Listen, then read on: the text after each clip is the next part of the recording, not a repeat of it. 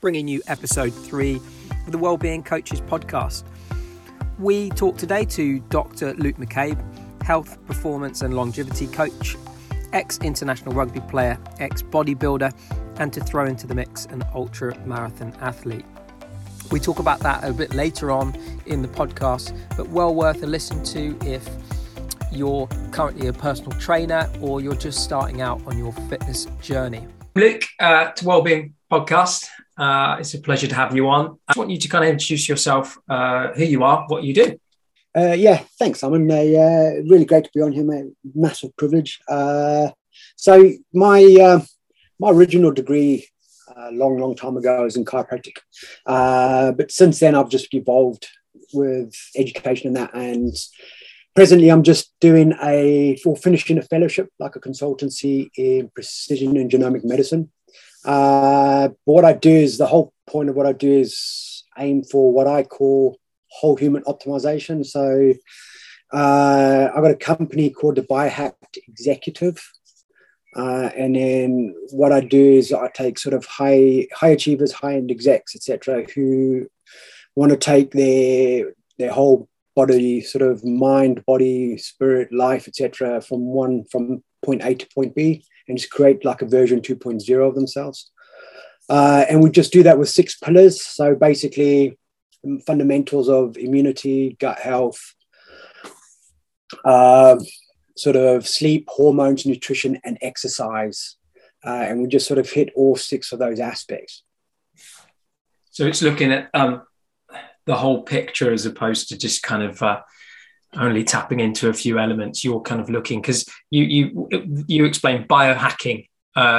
If for people that are listening, what why did you call it biohacking?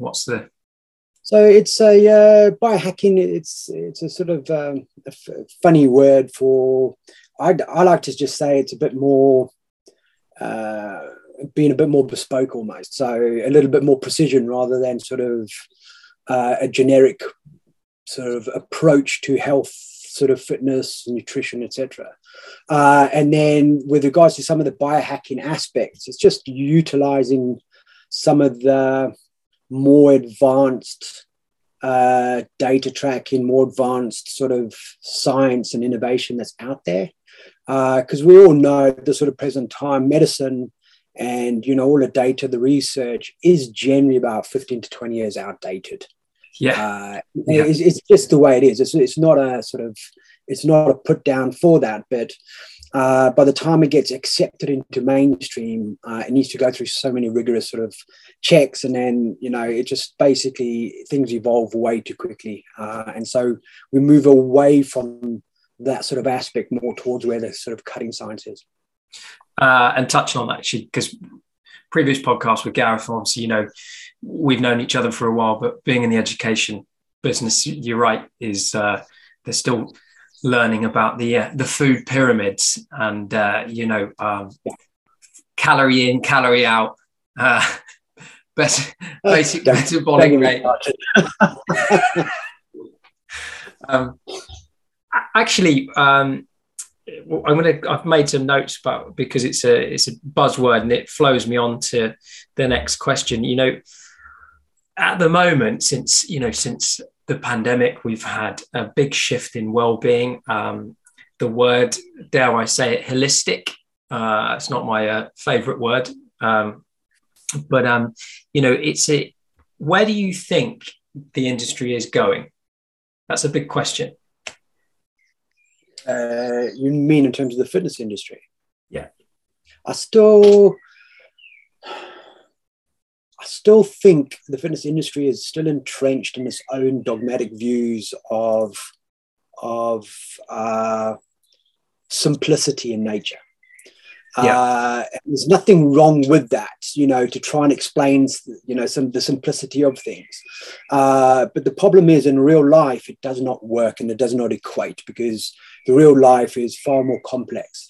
And so the more I look around, the more you see these things, and you mentioned it before, sort of the the idea of calorie in versus calorie out is such a simplistic, idea for such a complex sort of solution which everyone's trying to seek. I always equate it to someone, if it was as simple as save more, spend less, then there would be no poverty in the world. But it doesn't work that way. It really, really doesn't.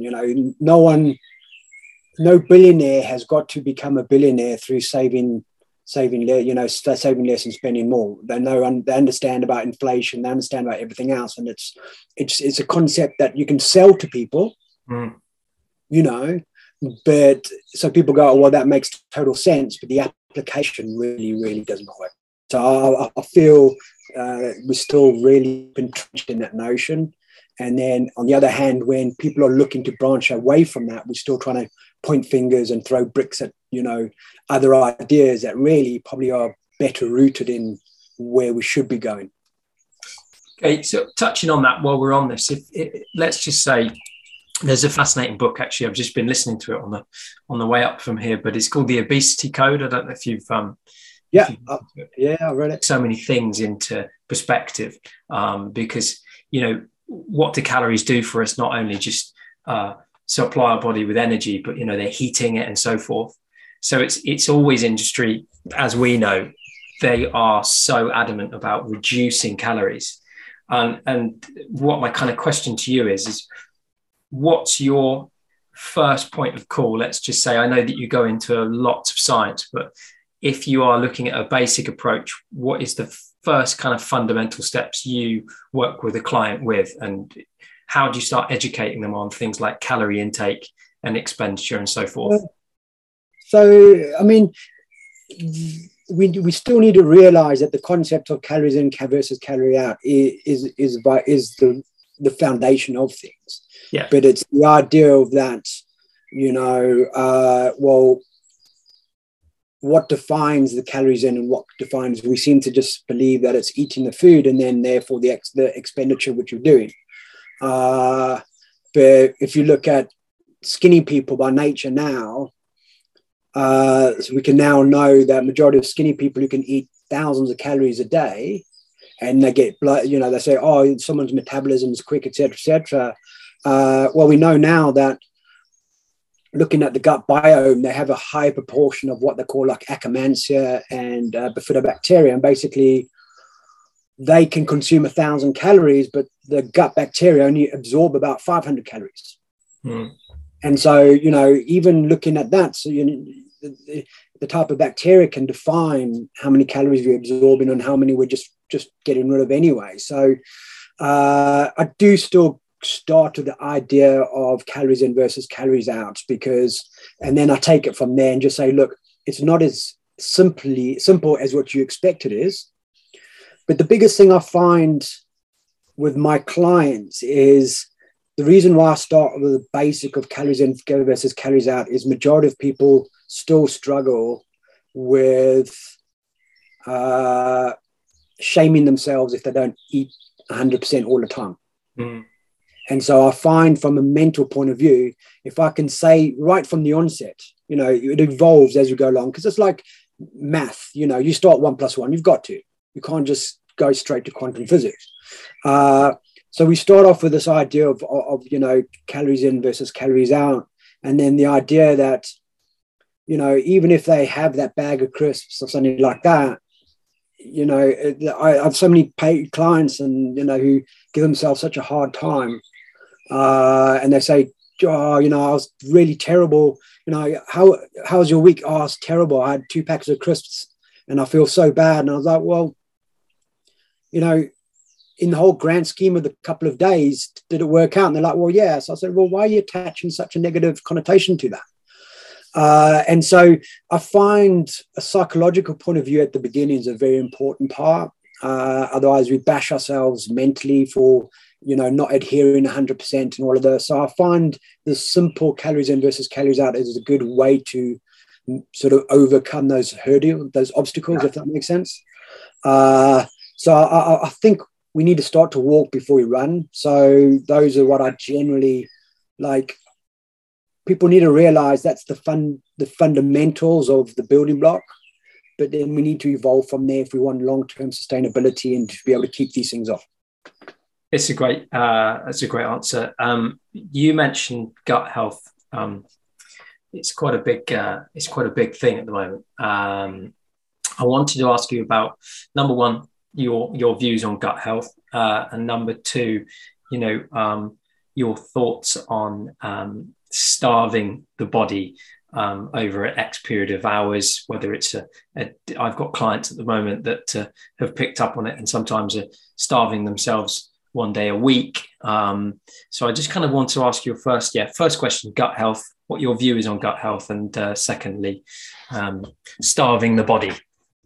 Okay. Well, gut health, really. So I think in the next 5 or 10 years, we're going to realize that from a mechanistic point of view, optimal health is run obviously by having an immune system that's fully functional. Yeah. And from a mechanistic point of view, the gut pretty much drives immunity. And we're also realizing that gut health directly impacts fat cells. There's a direct communication. They intercommunicate between one another. When we have leaky gut, the sort of the lipopolysaccharides, they themselves get into the bloodstream and they can affect fat cells. So in terms of actual gut health, it will be, I believe, not just for the fitness, but for overall health, it'd be a big driver and fundamental sort of, especially, I think more and more people are really realizing how important immune health is.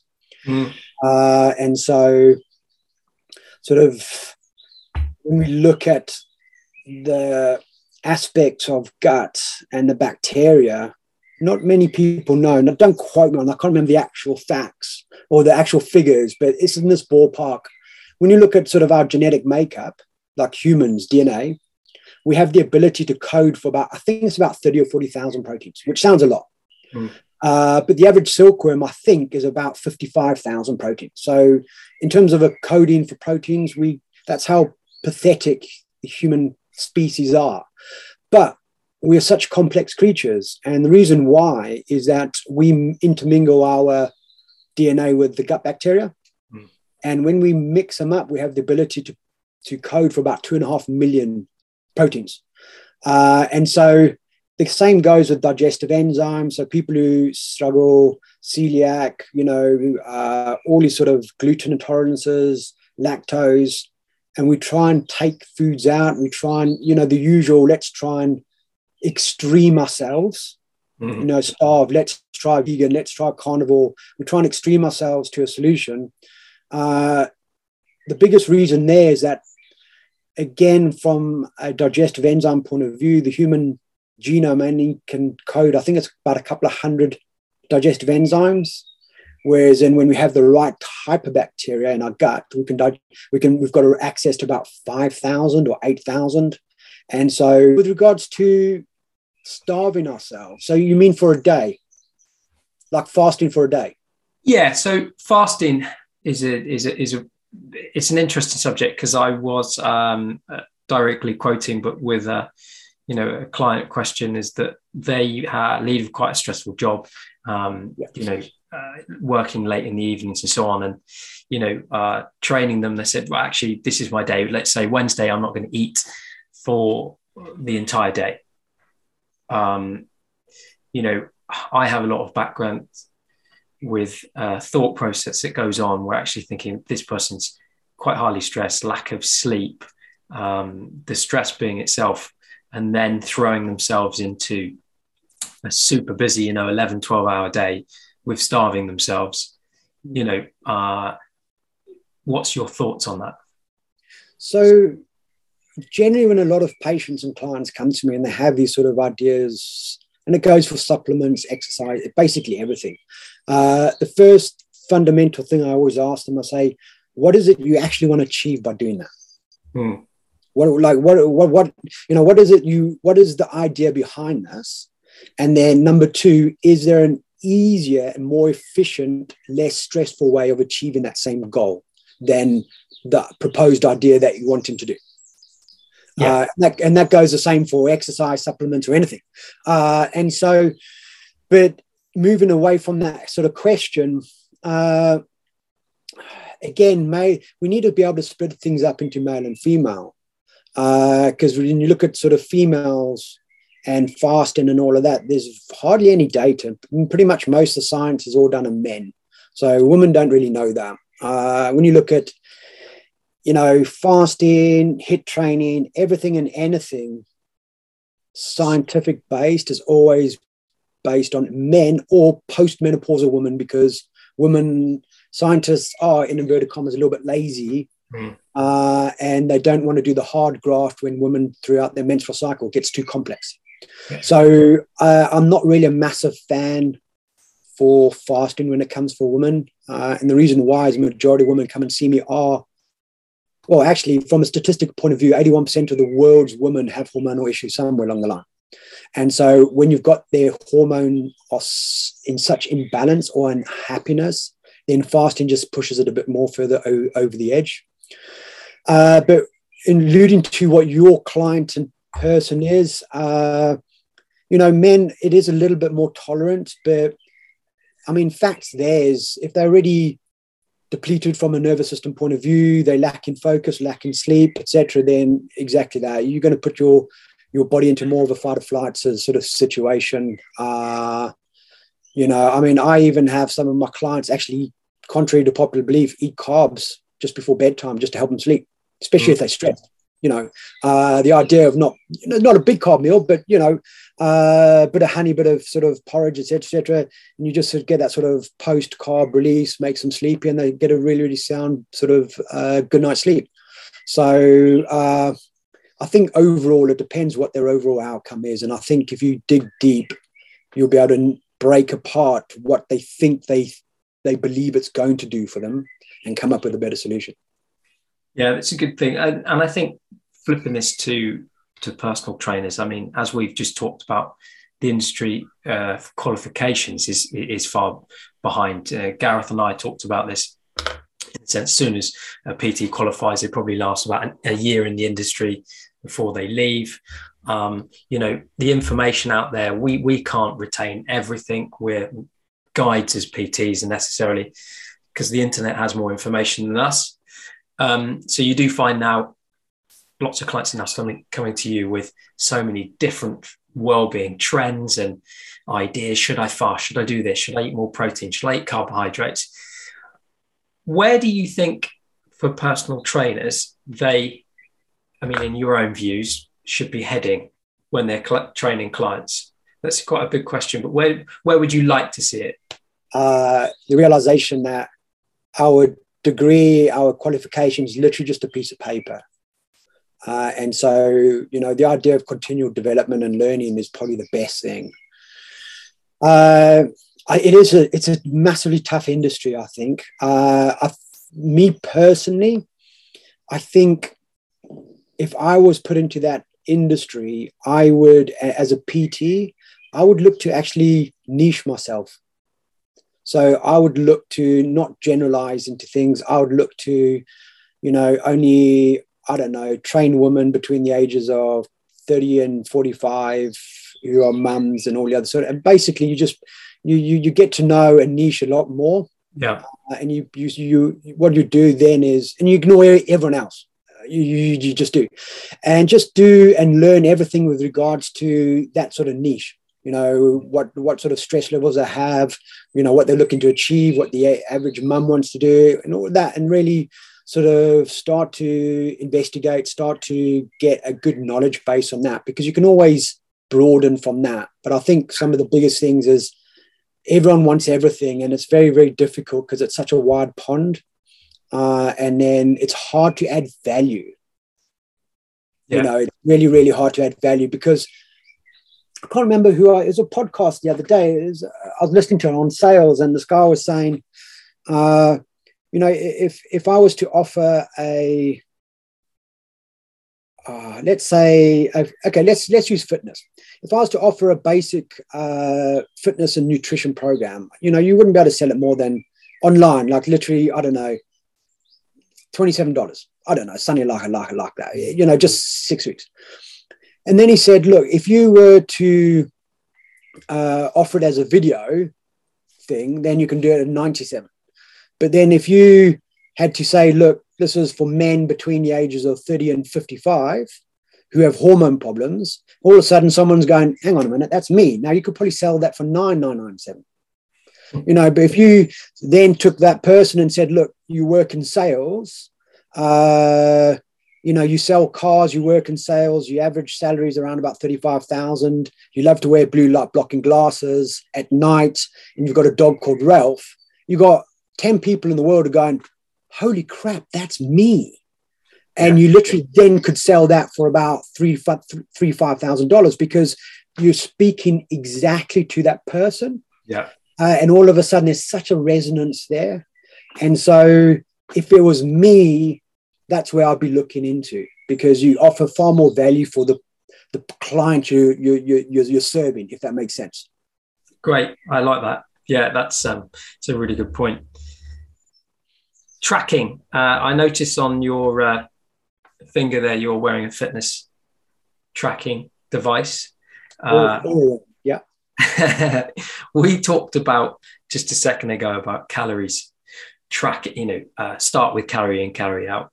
Obviously there is depending on someone's full state of well-being. I know you look at 6 pillars, but if someone is quite highly stressed and strung, sometimes tracking can be 2 ends of the spectrum, can't it? It can be a good thing, and then it can also throw them the other way.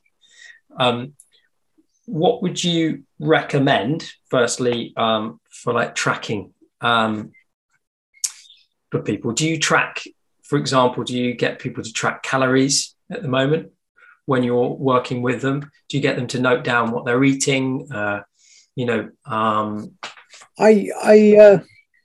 try and make it as simple as possible for them, as streamlined. But I do, right at the beginning, like I said, I do get them just to track what they're eating so they can have an overall ballpark figure of what they're putting into their mouth.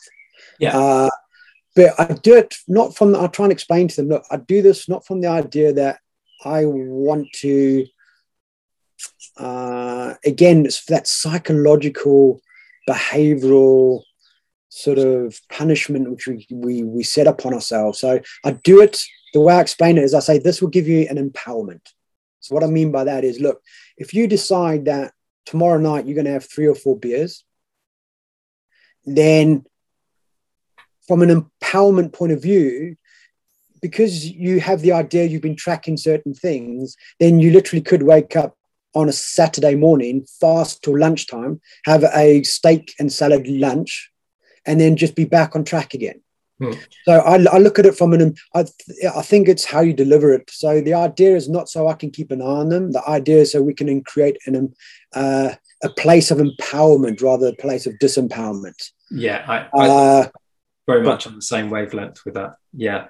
And it's the same with sleep, I think.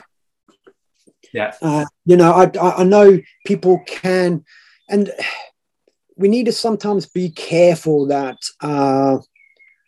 we take something that can be so powerful and then sort of generalize it by saying people can become obsessed with it, because the percentage of population will be really become obsessed with it is such a small percentage, but it's a really, really easy way for someone just to say, oh, well, don't become obsessed, whereas in most 99% of the time, it's just a powerful tool.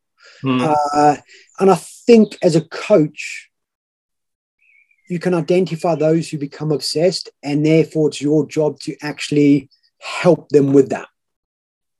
I've got 1 or 2 clients before who've been obsessed with their weight, and you just have to call them out.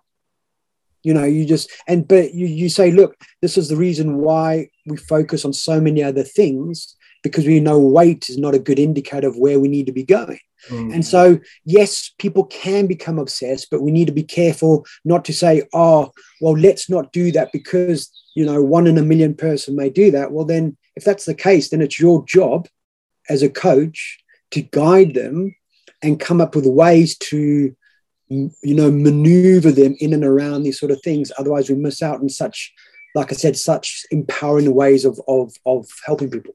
And I think you're right. I've had that experience with clients, and that's where being a PT, you have to over time be a people person, don't you? You have to adapt to their personalities, understand them, because if you don't have that ability, well, you're in the wrong industry in essence, because we are personal people.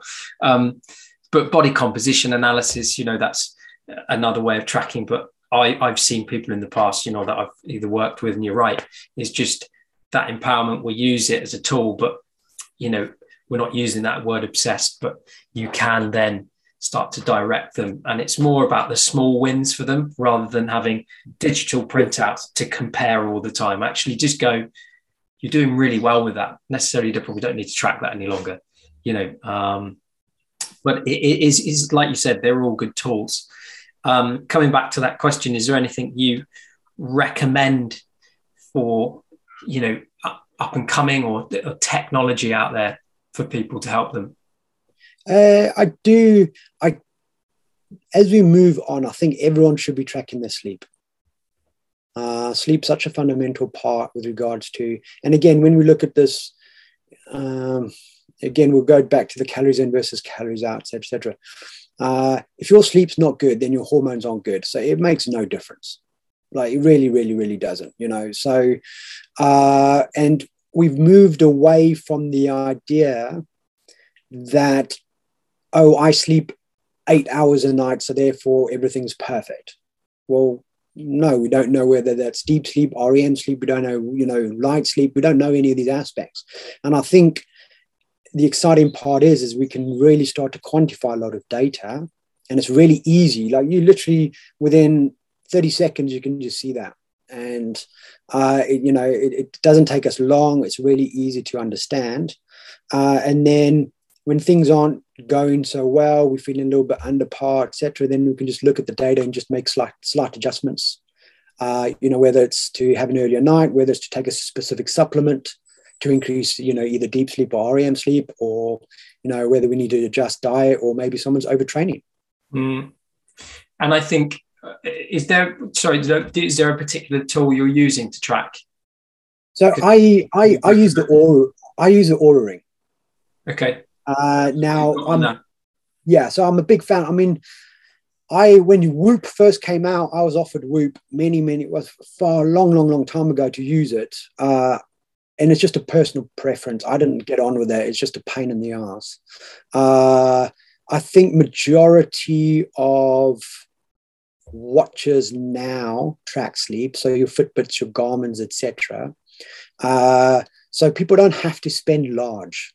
Because the idea is it's the same as if you go to body composition, all these measurements, etc.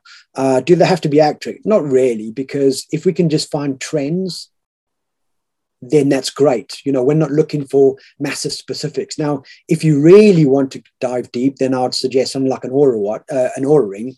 But it's not fundamental for people. I believe we should utilize things that are, because it's quite expensive, the Oura Ring too.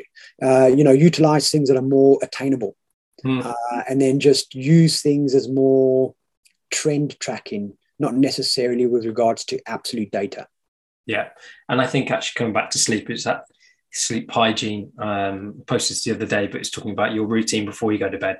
What you're doing, how many people, we've talked about this before, haven't we?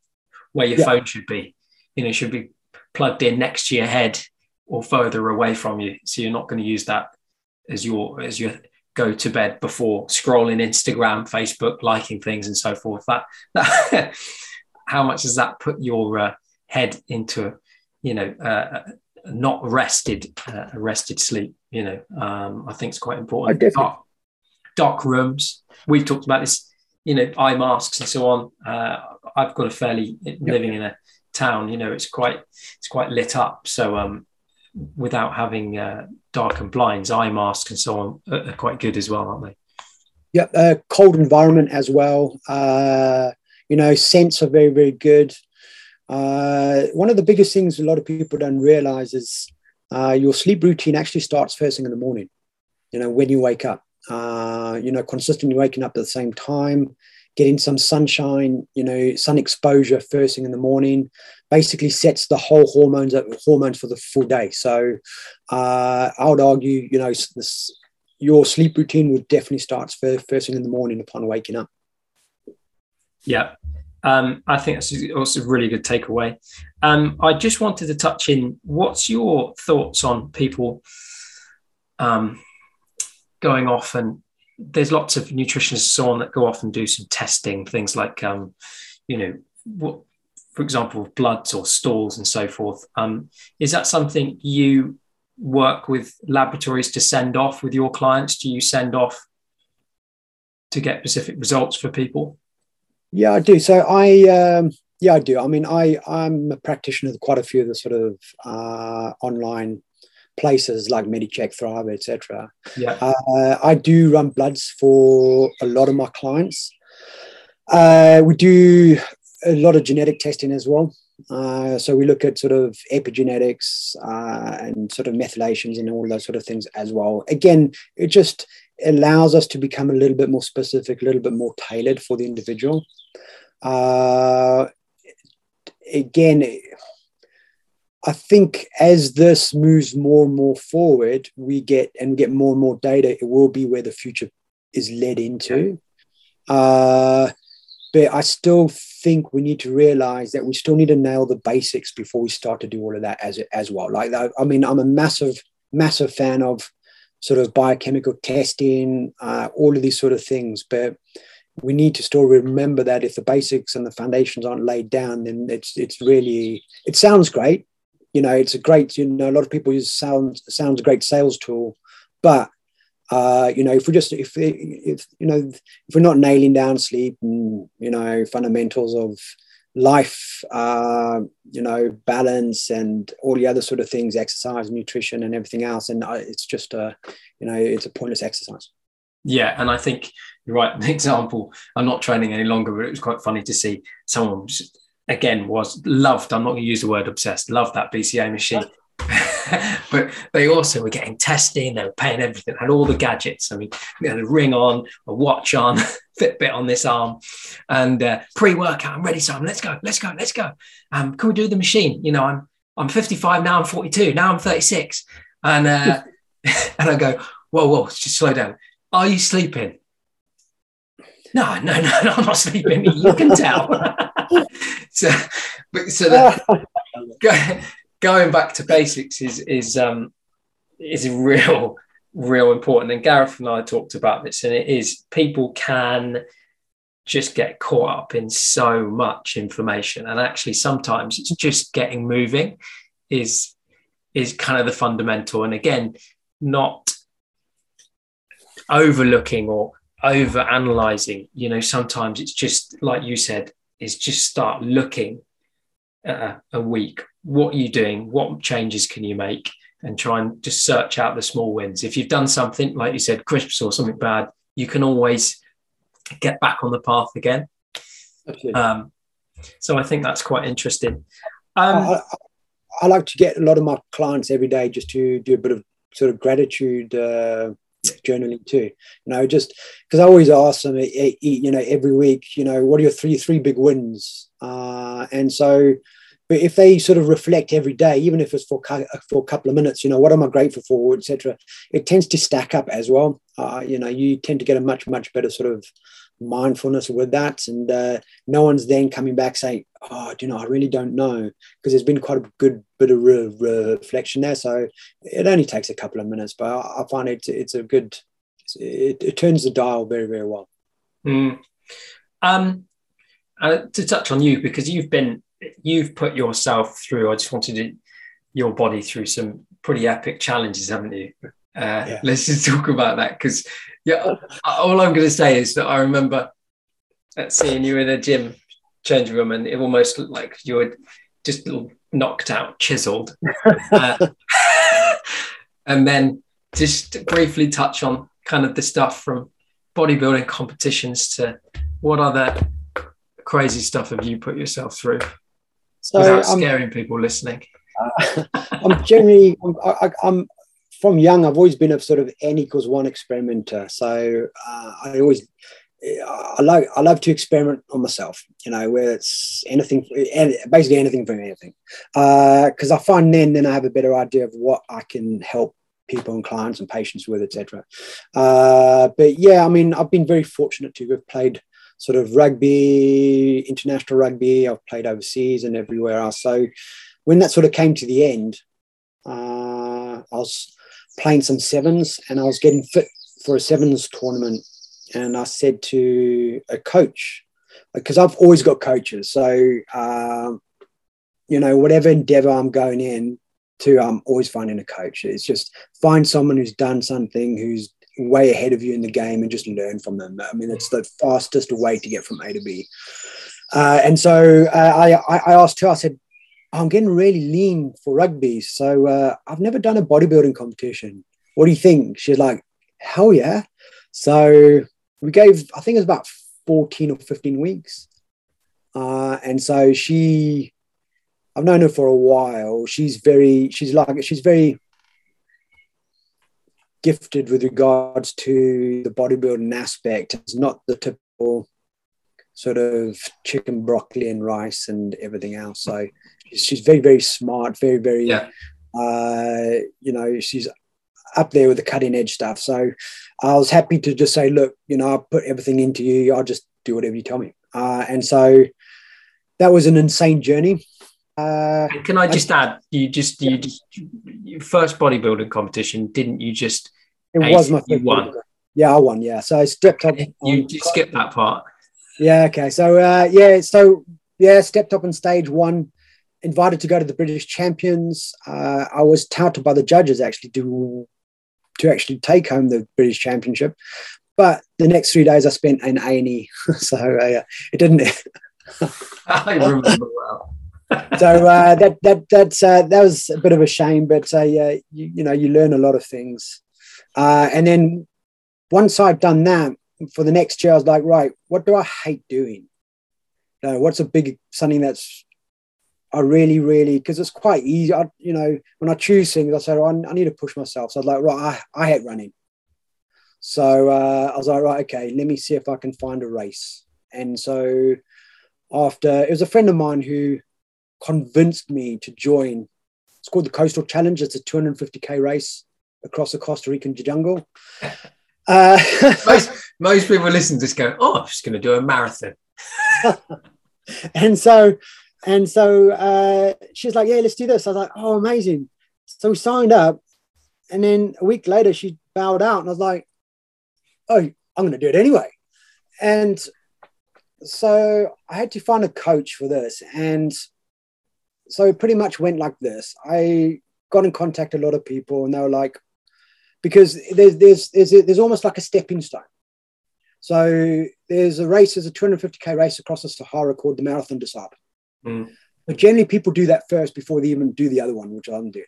So I spoke to a couple of coaches, and this was a typical conversation. They're like, oh, wow, congratulations, you got in. I was like, yeah, really excited. Because it's only like 140 people, and most of them are professionals.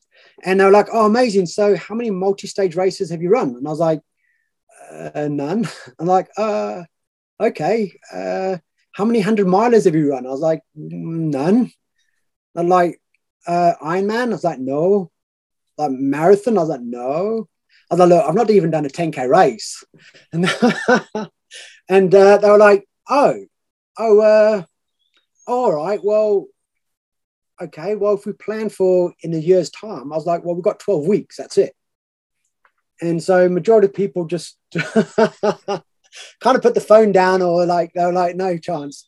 And then I was very fortuitous. There's a guy called Alex Viada, who is an amazing high-end coach who's coined the term hybrid athlete. So if you go check out Alex Viada, like he is at the pinnacle.